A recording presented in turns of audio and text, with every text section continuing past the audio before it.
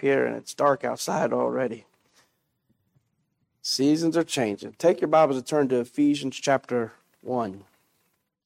Ephesians chapter 1. I'd like to look at the first two verses here this evening of Ephesians chapter 1. Paul, an apostle of Jesus Christ by the will of God, to the saints which are at Ephesus, and to the faithful in Christ Jesus, grace be unto you, and peace from God our Father, and from the Lord Jesus Christ. Let's pray. Our gracious Heavenly Father, Lord, I know that we've been laboring in this book here for the last several weeks, Lord, but I pray that you'll continue to bless our study, though it seems to be in reverse here, Lord. I pray that you'll help us as we try to take a hold of this text, Lord, and grab a hold of the blessings that we have as believers. We give thanks to you for all that you've done for us. In Jesus' name, amen. I know what you're probably thinking. We just finished the end of this book, and what are we doing back at the beginning? And I had plans of preaching a psalm tonight, but I just can't leave this book yet. And, we finished at the end of it just kind of focusing on the armor of God and the Christian and his battles and really what it means to take on the whole armor of God. But then in a quick read this morning, just taking in chapter 1 of objective upon objective, as Paul tries to describe this majestic gospel that we have in this rich letter. Ephesians doesn't start off talking about battles. It really starts off talking about blessings. If you're here and you're saved this evening, you are among the most blessed creation upon this earth. We used to sing those songs, I used to hear the song sing, we read the back of the book and we win.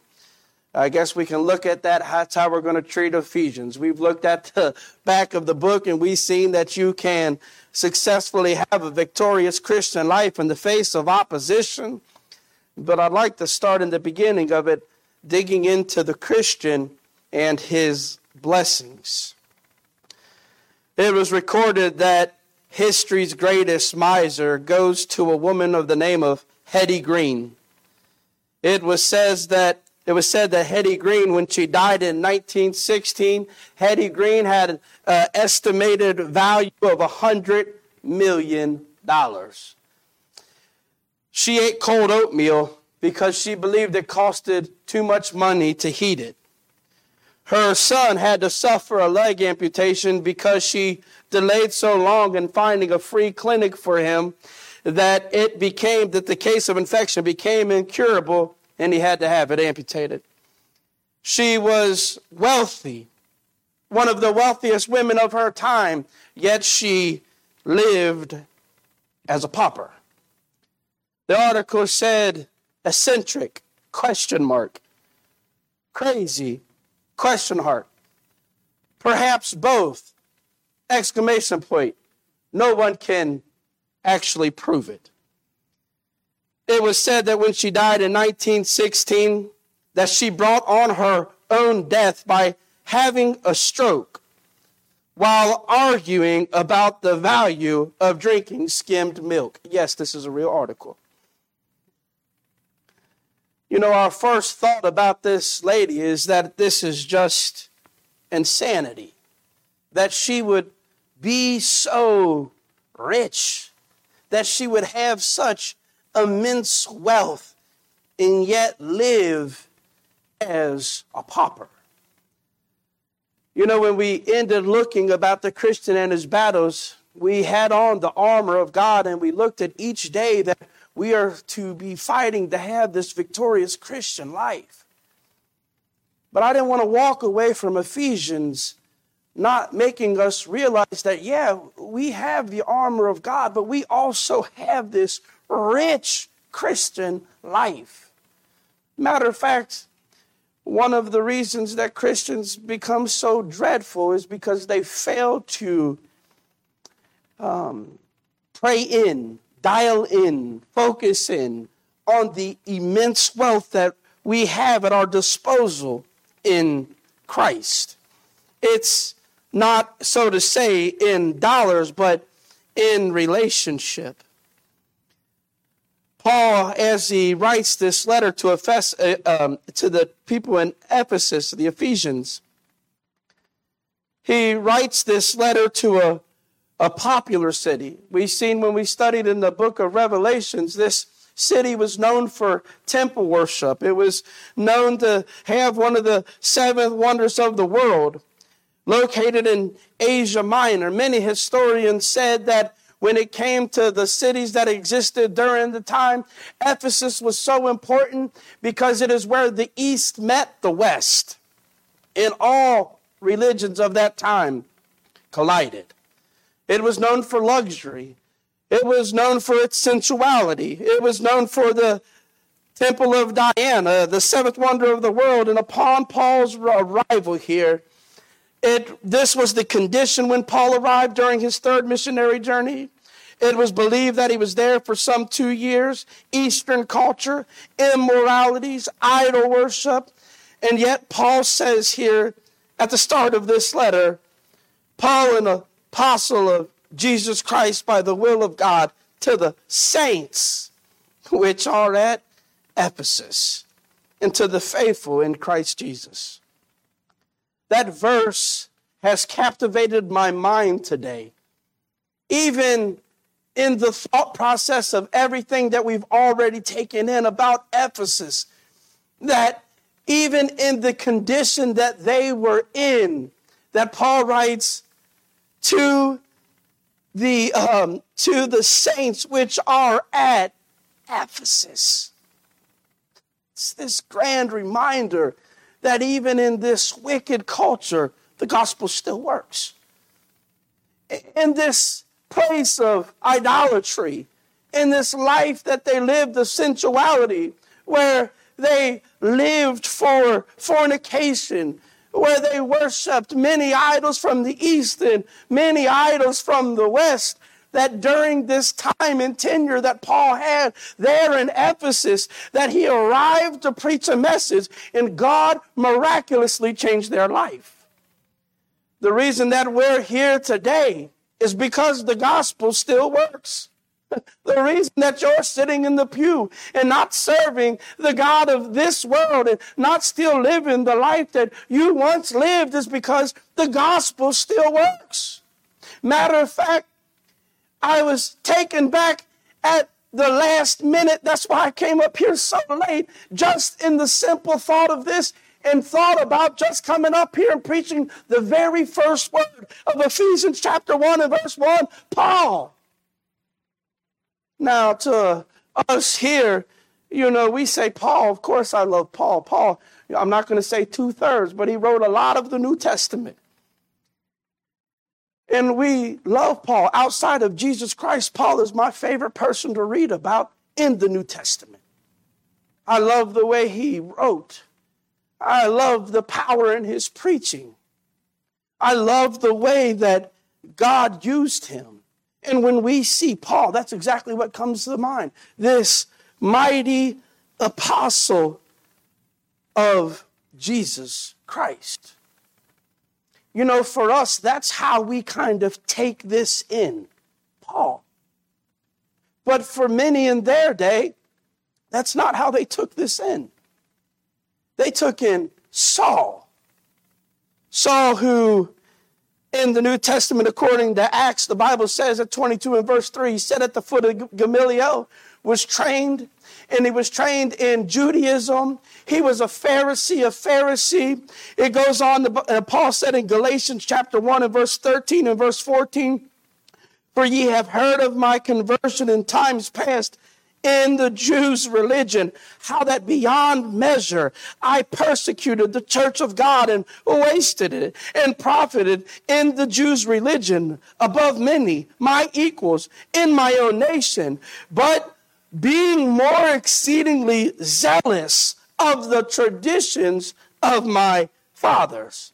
In Philippians chapter 3 and verse 4 and 6, there Paul again says aloud that his main position was that he was a persecutor in the church. Sometimes I fear that when we come into these beginning verses, these openings of the text, and we only grasp a hold of the good news, Paul, the apostle of Jesus Christ. You know, for us, I think it would be, basically, it would ring more in our ears today of what exactly is going on here in this text if it read Hitler, an apostle of Jesus Christ by the will of God.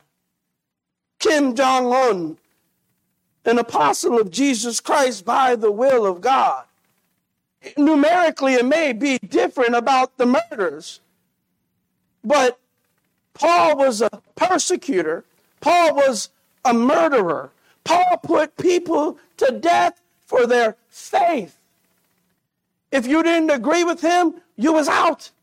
He made widows. He ruined families. He wrecked lives. He destroyed churches. Paul, the apostle of Jesus Christ. This is the extraordinary power of the gospel. Paul is pouring out all through Ephesus just how amazing God is.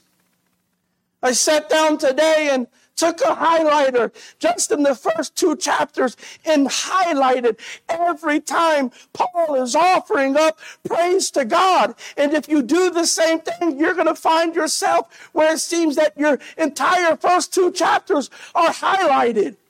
Because all Paul does in Ephesians is praise God for being God.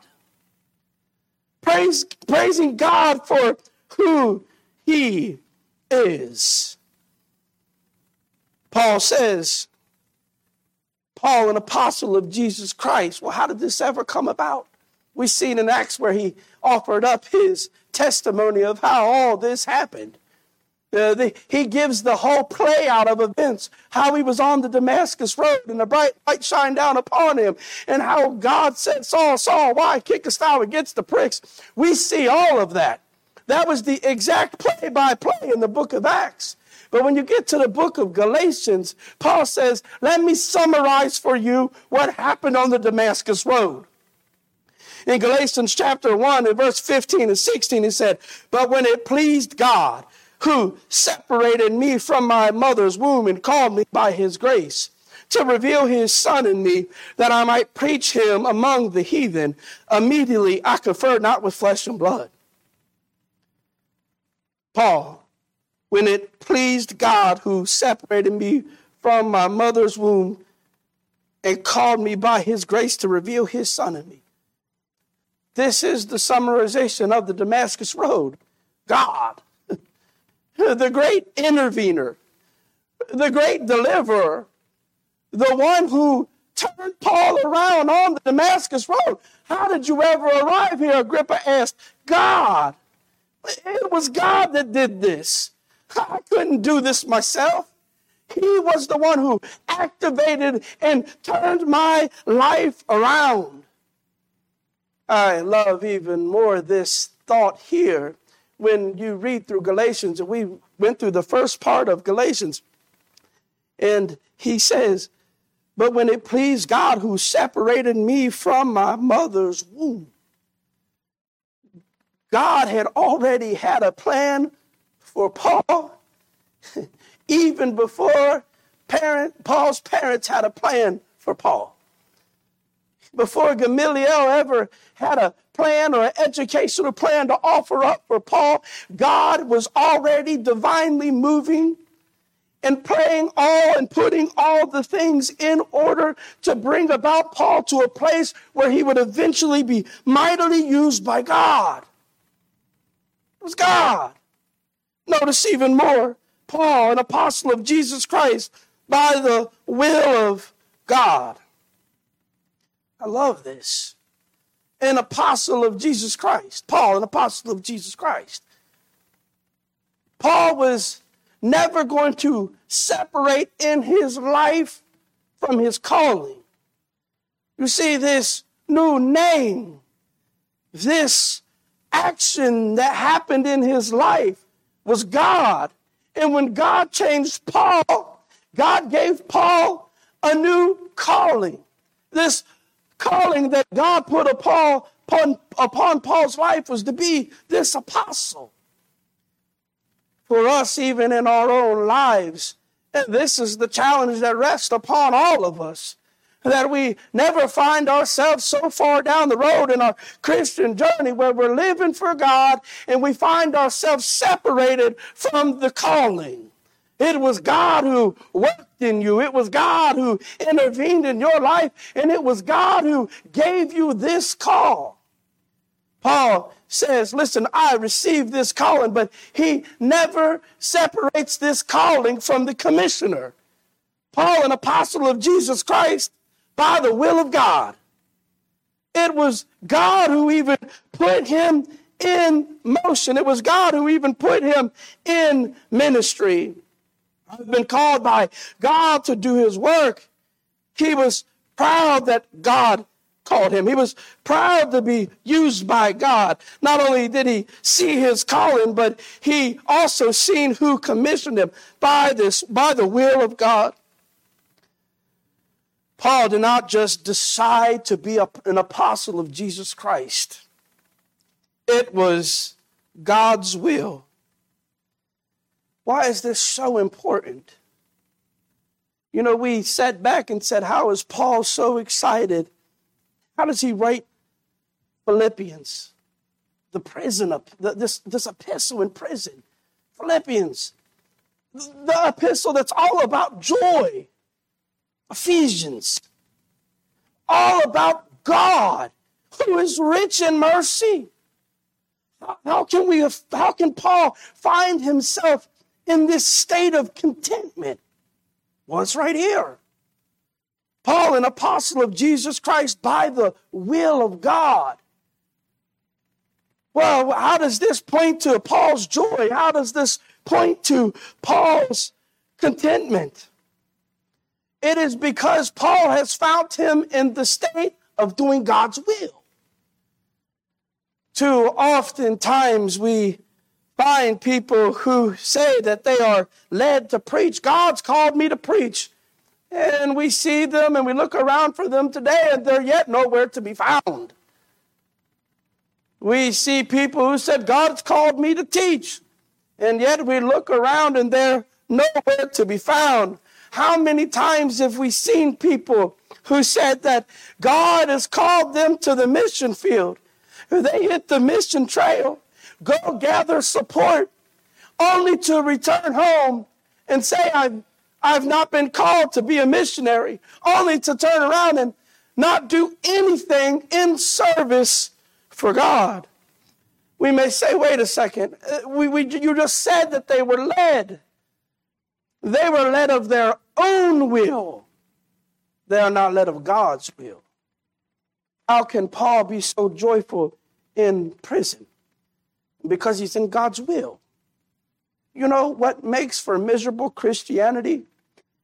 When we decide what we're going to do with our own Christian life. When we force our desires to be used by God and say, God, this is what I want to do. Bless it and let it be a part of your will. One of the most dreadful places in ministry to be found is the place that you are not supposed to be in. Paul, an apostle of Jesus Christ by the will of God. Can we not see the theme really? It is all about God. Verse 1, you can see by the will of God. Verse 2, from peace be from God. Verse 3, blessed be God. Verse 4, God who chose us in him. Verse 5, God who predestined us unto the adoption. In verse 6, in verse 17, in verse 4, in verse 8, in verse 9, and it continues to go on. God, it's God who did it. It's God who called me. It's God who gave me the message. It's God who set me aside in my mother's womb. I'm in his will. It's God who did it all. To the saints. You hear that? To the saints. We can't let this pass us this evening. We kind of already lightly touched on it. These saints were not shipped here to Ephesus. They didn't follow Paul on some kind of migrant missionary journey that they were all won and saved in Jerusalem and then they were dropped off across the country. No, Paul arrived here with the powerful gospel message of Jesus Christ, and it was preached and it changed their life. And this message hasn't changed all these years later. It's the same message that changed me. It's the same message that changed you. God still uses this same message to deliver people out of lives of immorality. God still uses this same message to deliver us out of lives of sin. God still uses this same message to give us new desires. In order for you to understand why in such a pagan land, why in such a place of immoralities, why this man's Paul name would ever matter, you first have to understand the power of the gospel. If a letter arrived for us today from Paul and we were living in Ephesus, and God had not done anything to us, we would treat this letter to the Ephesians like we do our junk mail.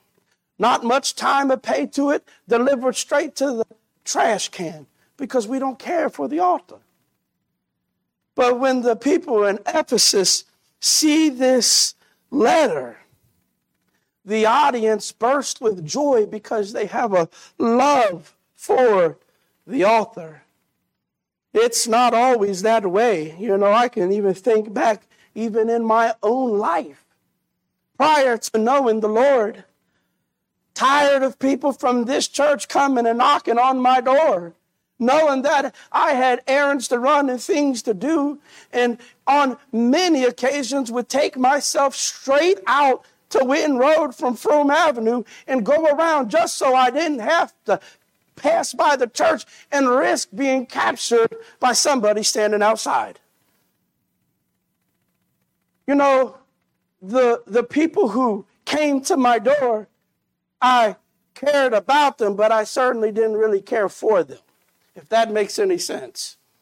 I didn't care for the message that they had. I didn't care for them at all in that regard. But years would go by and years would pass. And after God saved me, and after the gospel message changed my life, you see, it changed the audience in which I wanted to be involved with. It changed my desire to be around Brother Head.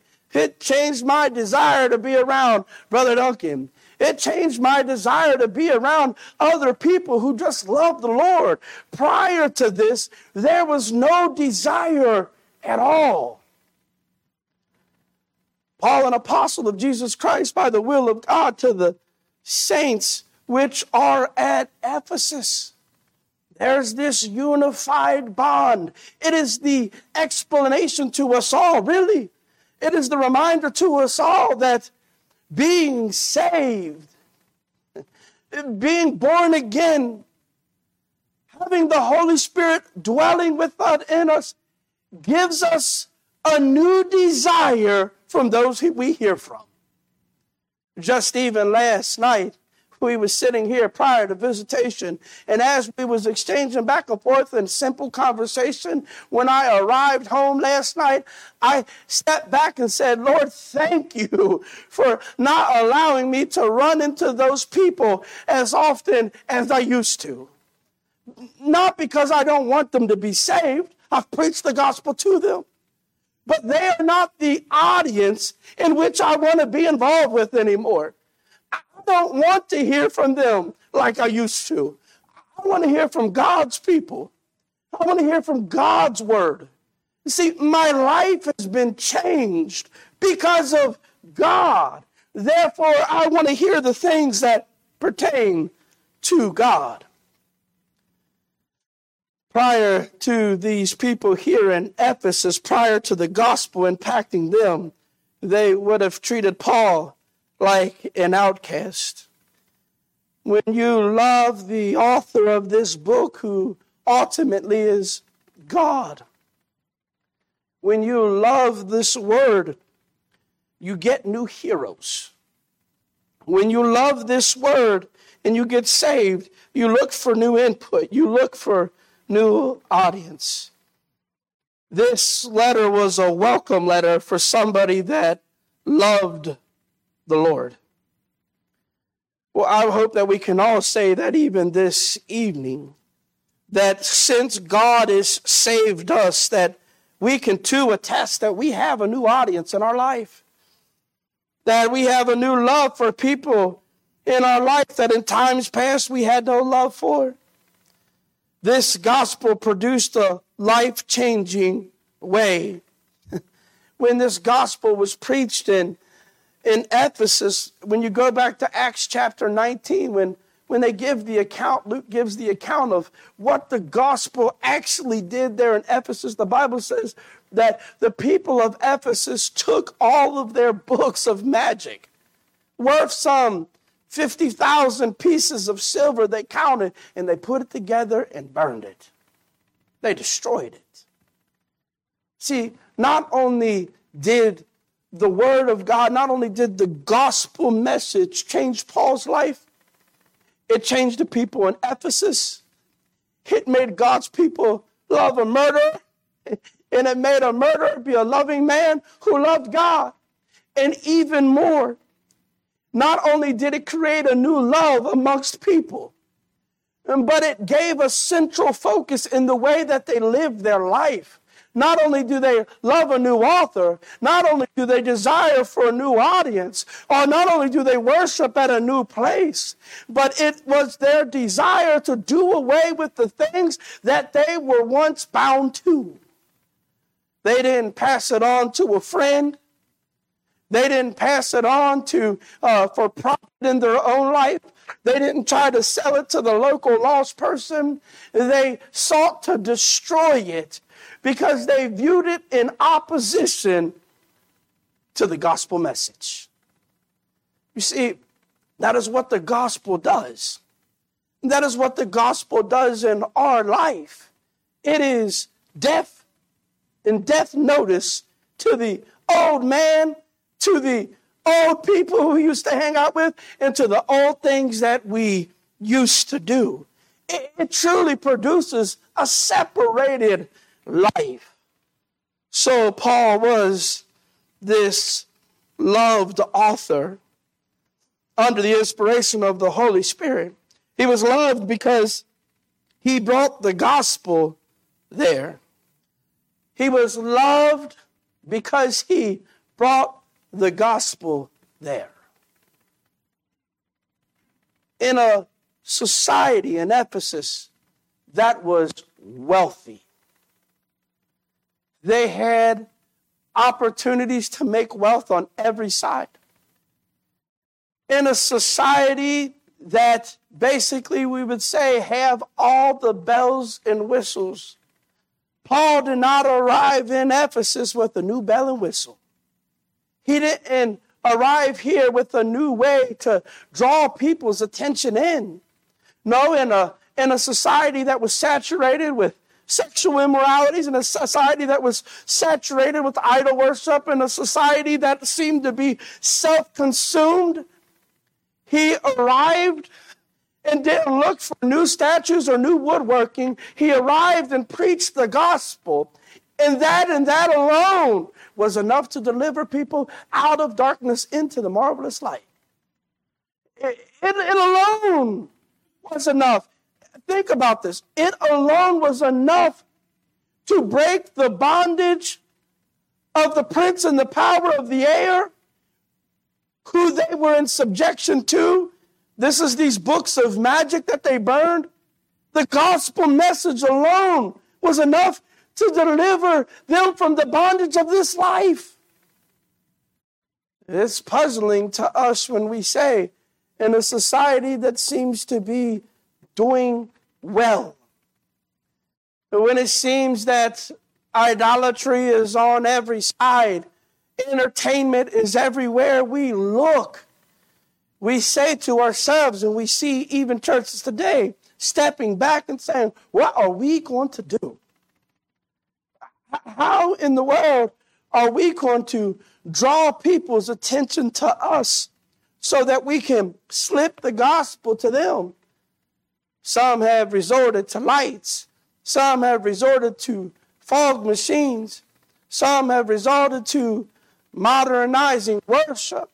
Some have resorted to all the events you could ever imagine. And yet, they're unsatisfied with it. Because when they have a special Sunday of events, they get 1,000 people, but a regular worship service gets 10. You see, we see our society today, even churches today, trying to do everything to reach people, to bring them in. Paul said it can be done with the simple gospel message. It needs no aiding from us.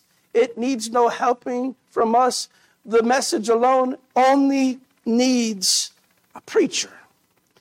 The author was loved because he brought the gospel there. If you could arrive at the great white throne judgment for an observation, I guarantee that these mega churches today aren't going to be praising, let's just throw one out there, Joel Osteen, for keeping them entertained every Sunday morning. They're not going to be thanking Joel Osteen for all the events that he had. They're not going to thank him for his $1 million smile. They're not going to thank any of these preachers that have been entertaining in this life on Sundays, how good he made me feel when I left. At the great white throne judgment seat, all of those events will be washed away. The only thing that they will have wished they had was the gospel. So our interaction in this life is key to what? The gospel. It's not that we have, I know that some people take this dark view in our society that we are only getting worse. We are in the Laodicean age. Some people take that in the book of Revelations that we go through different ages and that now we're in the Laodicean age where the church is lukewarm. And while I believe that all of that could possibly be true, it doesn't limit the power of the gospel. It doesn't mean that the gospel is of none effect. It doesn't mean that the gospel can't save souls. It doesn't mean that the gospel can't change lives. It still has the power. Instead, there's a curse upon the church because they have become satisfied upon the mission field. Paul, an apostle of Jesus Christ by the will of God, to the saints which are at Ephesus and to the faithful in Christ Jesus. When I look at that last sentence there, not only were they faithful, but they were faithful in a polluted world. Not only were they faithful, but they were faithful in a perverted world. They were faithful in a pornographic world. They were faithful to loving the Lord in this world that they lived in while sharing the gospel message. I love it whenever I read in Christ Jesus. I love it because it reminds me of our permanent position upon salvation. It doesn't say in Christ Jesus for the meantime, in Christ Jesus and this and that. Our permanent position upon salvation can rest assured in Christ Jesus. Though it could have took 30 days for this letter to leave Rome and arrive in Ephesus, Paul didn't even have to worry upon verse 1 when he writes the letter to the people in Ephesus that it would arrive to a people who were not going to be found in Christ. It is a permanent, secured position. One man said that the Christian life is like a boat. The boat's main purpose is fulfilled when it's out upon the water, but it loses its usefulness rapidly, and its usefulness rapidly deteriorates when water gets in the boat. So it is when the believer is set a sail on troubled waters. The objective for the life of the believer is to live in the world and yet not get any of the world in the boat. It is our life that we reach the world, but we are insulated from the world, but we are not isolated from the world. We have to be in it to preach to it. In closing here, he says in verse 2, grace be to you and peace from God our Father and from the Lord Jesus Christ. Paul in this instruction says, grace and peace. In our previous studies, we've already covered it, that grace is the salutation that is given to the Greek culture. It kind of is to enter into the room and say, rejoice. It's good to see you. I'm happy to see you. And in the Jewish culture, they say shalom, which is to say peace be with you. And here Paul says, grace be to you and peace from God our Father and from the Lord Jesus Christ. When I read this, I kind of just smiled a little bit because we said that Ephesus is where East met the West, but where Jews and Gentiles both can come together as one is in Christ Jesus. These are where both can find safety, grace and peace in Christ. It is not just to the Jews, it is to the Gentiles. It is for all of us. Where East may meet the West in Ephesus, the entire world can come under the one saving umbrella of Jesus Christ. Paul is getting ready to, as he unfolds this such a great salvation that we have, blessed be, in verse 3, blessed be the God and the Father of our Lord Jesus Christ, who hath blessed us with all spiritual blessings in heavenly places in Christ, according as he hath chosen us before him in the foundations of the world, that we should be holy and without blame before him in love. He is getting ready to, I say, empty out his entire vocabulary trying to explain this great salvation that we have in Christ Jesus. So, what do we say about our own lives? May we find ourselves like Paul, where this new life that we have, that we recognize it's from God.